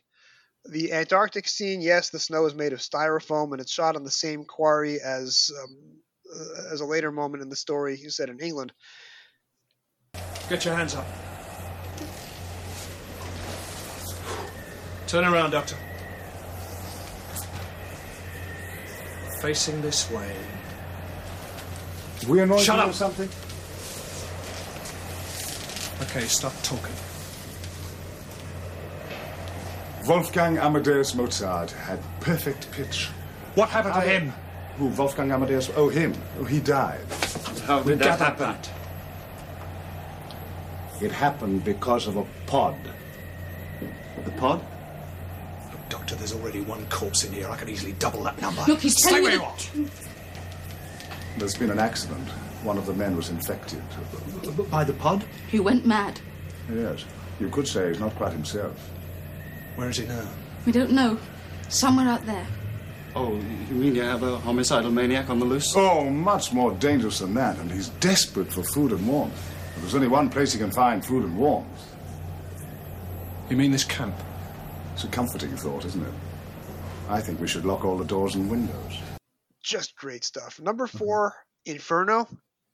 For the first 7 years, it's Doctor Who's best story out of those first 7, because every line of dialogue in episode 1 predicts some future plot development. It's just genius, next level writing.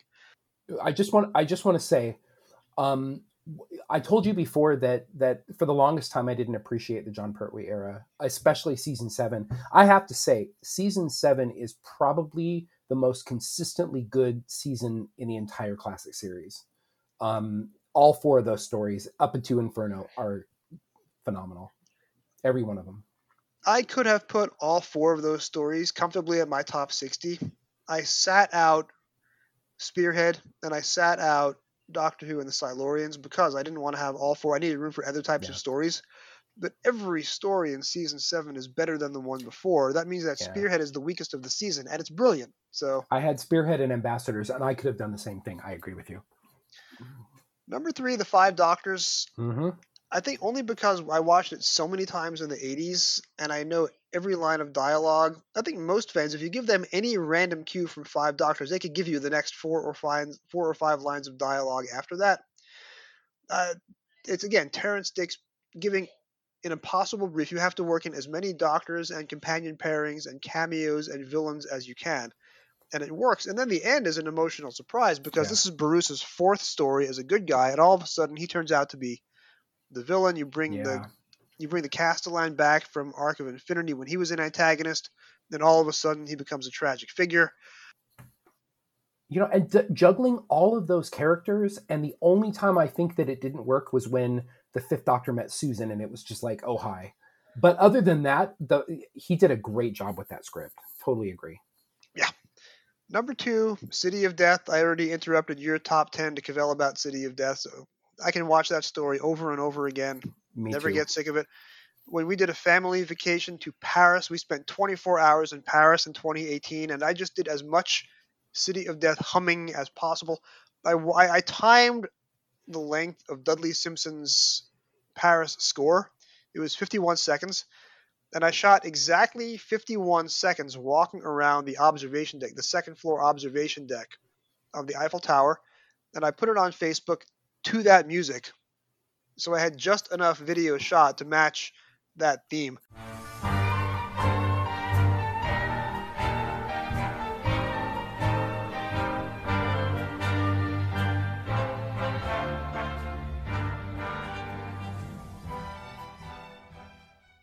Yes. Oh, God, I love that music. So my top 6 stories, City of Death and Ambassadors, both provide the soundtrack to Doctor Who literature. So there you have it. Mm-hmm. Number 1. Now, Shaun, guess how many ties we had? Can you guess how many ties we had out of our 60? You mean in shared stories? Probably 30 to 40? 30 to 40? It was 22. We have 22 matches. Oh, that's it. Okay. 22 stories are on yours. I might have. That's actually a really good hit rate considering how many Doctor Who stories there are. And you have good taste. So, yeah. There you go. That's why we're friends. But number 1 is not on yours. Number 1 is, and I want to preface that season 18, probably not my favorite season because season 18 has one story that doesn't quite work as well as the others, whereas season 7 has 0 misses. Of these 7 stories in season 18, 6 of them are either in my top 60 or are bubbling under. I could have had every single story from season 18 except for Meglos in my top 60. I had to leave some out because, again, I'm making room for other types of stories, and some stories have to speak for others. My number 1 is Logopolis, and that is not in your top 60. Wonderful funereal score by Paddy Kingsland, who is my favorite Doctor Who composer, full stop. Logopolis is my number 1, and I'll tell you why. Tom Baker, in his first 3 years, is playing a moody, dark alien doctor. Tom Baker, in his next 3 years, once Graham Williams takes over, spends 40% of his time fondling the TARDIS console and doing comedy that acts outside of the 4 corners of the script. Then, this new production team comes in, JNT and Christopher H. Bidmead, and Tom Baker is quickly out of a job before the season is over because they weren't putting up with his shenanigans. He gives, in spite of all the behind-the-scenes turmoil, he gives a stripped-down, lean, haunted performance for most of season 18.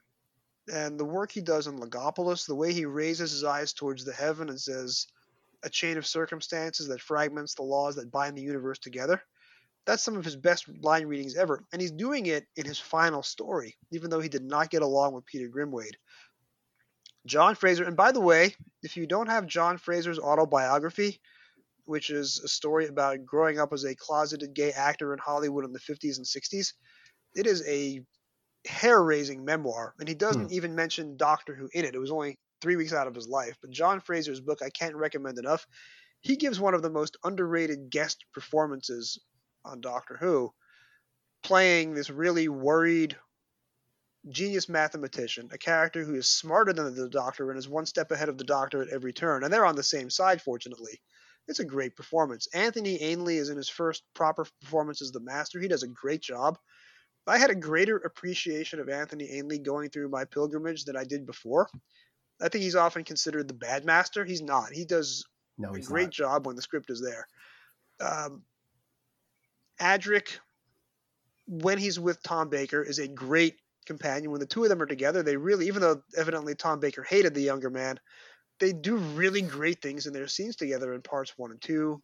Tegan is a breath of fresh air. What else can you say about Janet Fielding?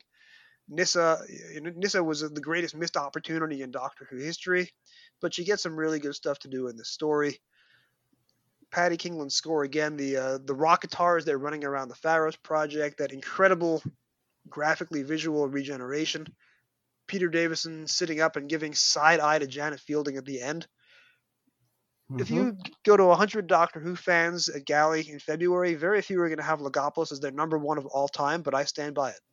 Absolutely. The last 10 minutes of Logopolis, there's only one complaint you can make, and it's that one shot where they obviously took a still of Anthony Ainley inside the telescope. But other than that, those last 10 minutes are riveting. The scene where they're all like approaching from the Pharos project from the different locations, and you see Tom Baker running across the field with the Master, who then hangs back. Yeah, it's great. Everybody is great in Logopolis. I completely agree with you about season 18 in general. I think other than season 7, it's probably the other season that is continually the best, with the exception, I think, of Megalos is not very good, but every other story is really, really good in that season. And Logopolis is probably the best final story for a Doctor, I think, in my opinion, given that I think some people would say Planet of the Spiders for Pertwee, but I think Logopolis is just a fun time from start to finish. And Tom is phenomenal in it. And I agree with you. Matthew Waterhouse was terrific with him. I think the only problem that I had in the first season of Davison was there was too many people in the TARDIS, which I think unfortunately was repeated again during the Jodie Whittaker era when they had 3 companions, and it didn't work the first time and it didn't work then. But yeah, everybody's terrific in it. And God, Janet is amazing in it. Janet's amazing in everything. So Logopolis was in a way my introduction to fandom. I had started watching the show thanks to the urging of my friends John and Stephen in 6th grade. Stephen is going to be at Galley on the Saturday, by the way. He's the primary reason that I became a Doctor Who fan. I stayed with the show, he didn't, but this will be his second Galley, so I'll try and introduce you guys briefly.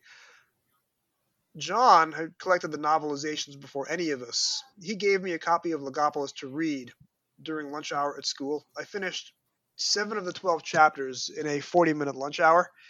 And even at 11 years old, I didn't know what Paradise Lost was, so that illusion was lost on me, but I loved the novelization. Mm-hmm. And it was a while before I found a copy on the bookstore shelf myself. But the book is one of my favorite novels of all time, not just Doctor Who novels.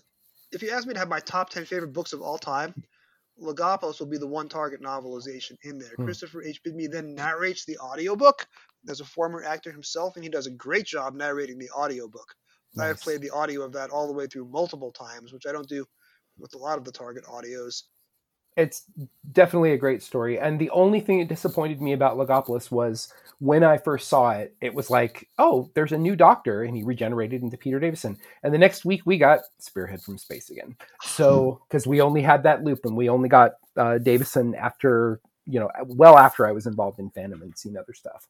But yeah, great stuff. That would have been my experience because we had Caves of Androzani air the last week of January 1985. So after part 4 of Androzani, they didn't loop around to Twin Dilemma, which had already aired because it wasn't part of that package, and they hadn't gotten to season 22 yet. They looped around from Caves of Androzani part 4 to Robot part 1. But in a way, that cemented my fandom because I became a fan because of Peter Davison. I stayed a fan because of Tom Baker and his comedy work in part 1 of Robot. Robot is not on my list. It should be. Part 1 of Robot, I was laughing out loud, side-splitting at Tom Baker's comedy antics at 11 years old. I then put the last 11 minutes of part 1 on VHS, and I watched those 11 minutes over and over again the next day when I was homesick from school with the flu.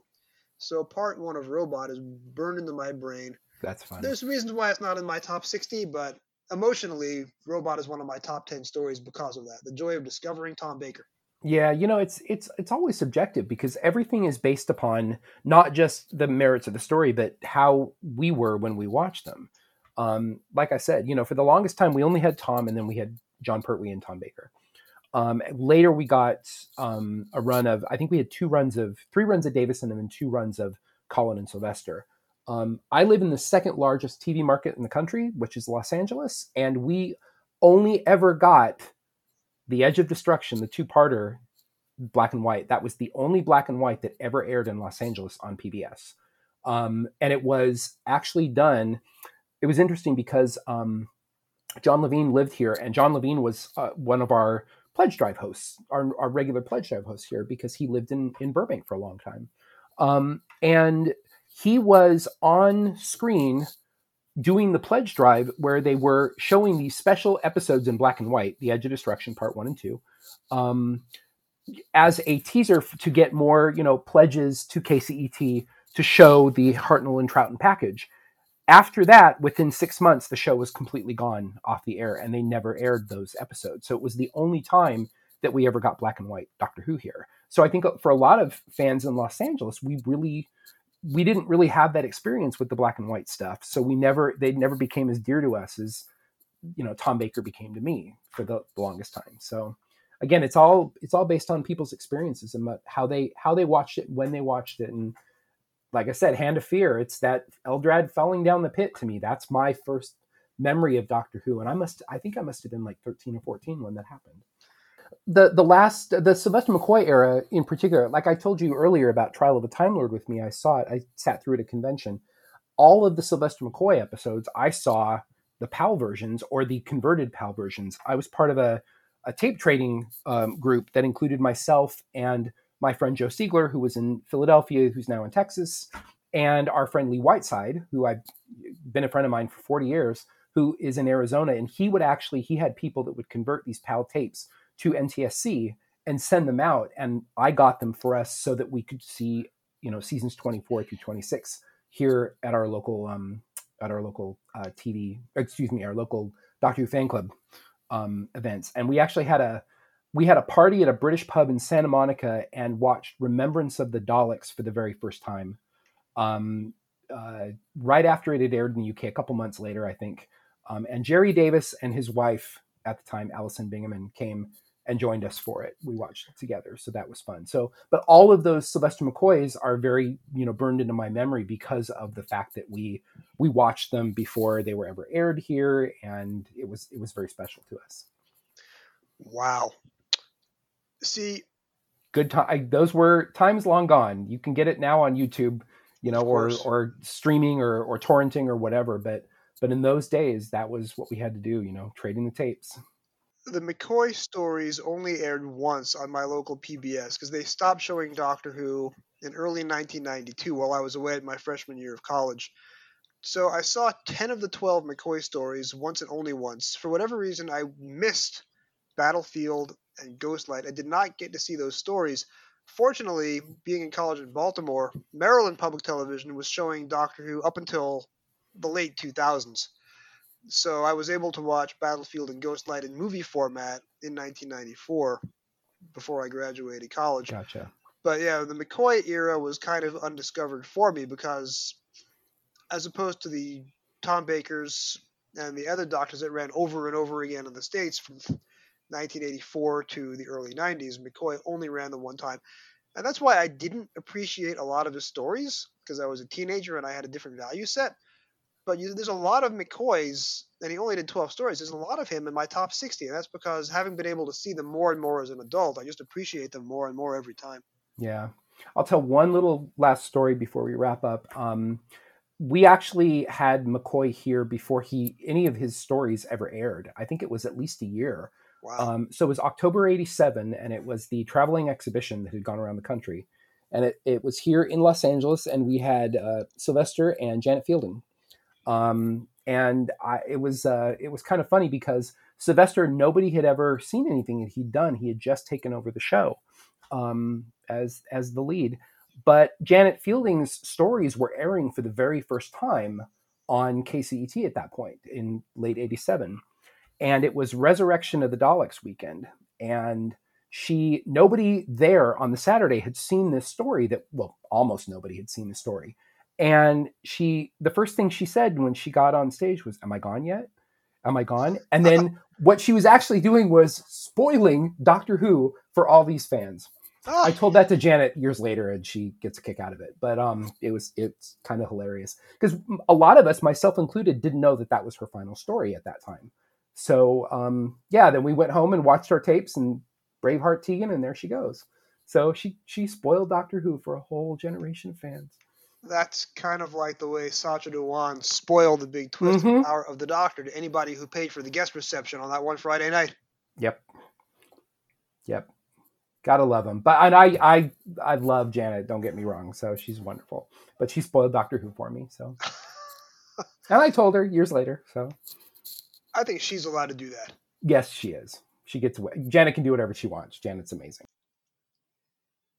Well, Shaun, I thank you so much for your generosity in spending a couple of hours on a Friday night with me. Shaun, I value your friendship, and I'm very excited to see you again at Galley in a few more months. Absolutely. And thank you for having me. This has been a lot of fun. I was like, are we just going to ramble 60 episodes? But we've had a really good time doing this. So thanks for having me, Jason. Really appreciate it. This is fun rambling. Absolutely. Thanks again, Shaun. I'll see you very soon. Sounds good. Take care. And my thanks again to Shaun Lyon, to speaking with me from Los Angeles. Cannot thank Shaun enough for taking the time out to go over his top 60 stories of all time and indulge me as I talked, perhaps a little over-enthusiastically, about my own as well. Cannot wait to see Shaun again and the other delights that'll be in store at the Gallifrey 1 convention in Los Angeles in February 2024. We have one more week of our November 2023 4-week pause on Doctor Who novelizations here on Doctor Who Literature. Next week, we are discussing another Doctor Who book, a non-fiction book with a Doctor Who non-fiction author, and hopefully we'll also be bringing to you a live reaction to Star Beast, as my episode will release next week, a few hours hopefully after Star Beast makes its American premiere on the Disney Plus streaming service. After that, in December, we will continue our weekly look at the Target novelizations. We are more than halfway through the series. We have a little less than 60 novelizations to go, but of course we will also be looking at the 3 Companions of Doctor Who books, as well as the missing Season 23 Colin Baker Adventures. So there is plenty of Doctor Who literature to go. If you are an old-time listener, thank you very much for joining me on this journey, this very long journey. If you are a new listener these past 3 weeks, we hope you enjoy what you've heard and continue to stick around as we dip back in time to the 1985 and beyond Target novelizations and other goodies. This episode of Doctor Who Literature was written, produced, and edited by me. The series is produced by David Barsky and Jim Sangster, as well as by yours truly, and our logo was designed by Jim Sangster. You can reach me on social media, on Blue Sky, and Twitter, and Mastodon at Doctor Who Novels. That's Dr. Who Novels. You can also find me on Gmail at Doctor Who Literature. That's Dr. Who Literature at gmail.com. Please drop me a line with your comments, questions, and suggestions. Thank you again for listening, and whatever you do, keep turning the pages.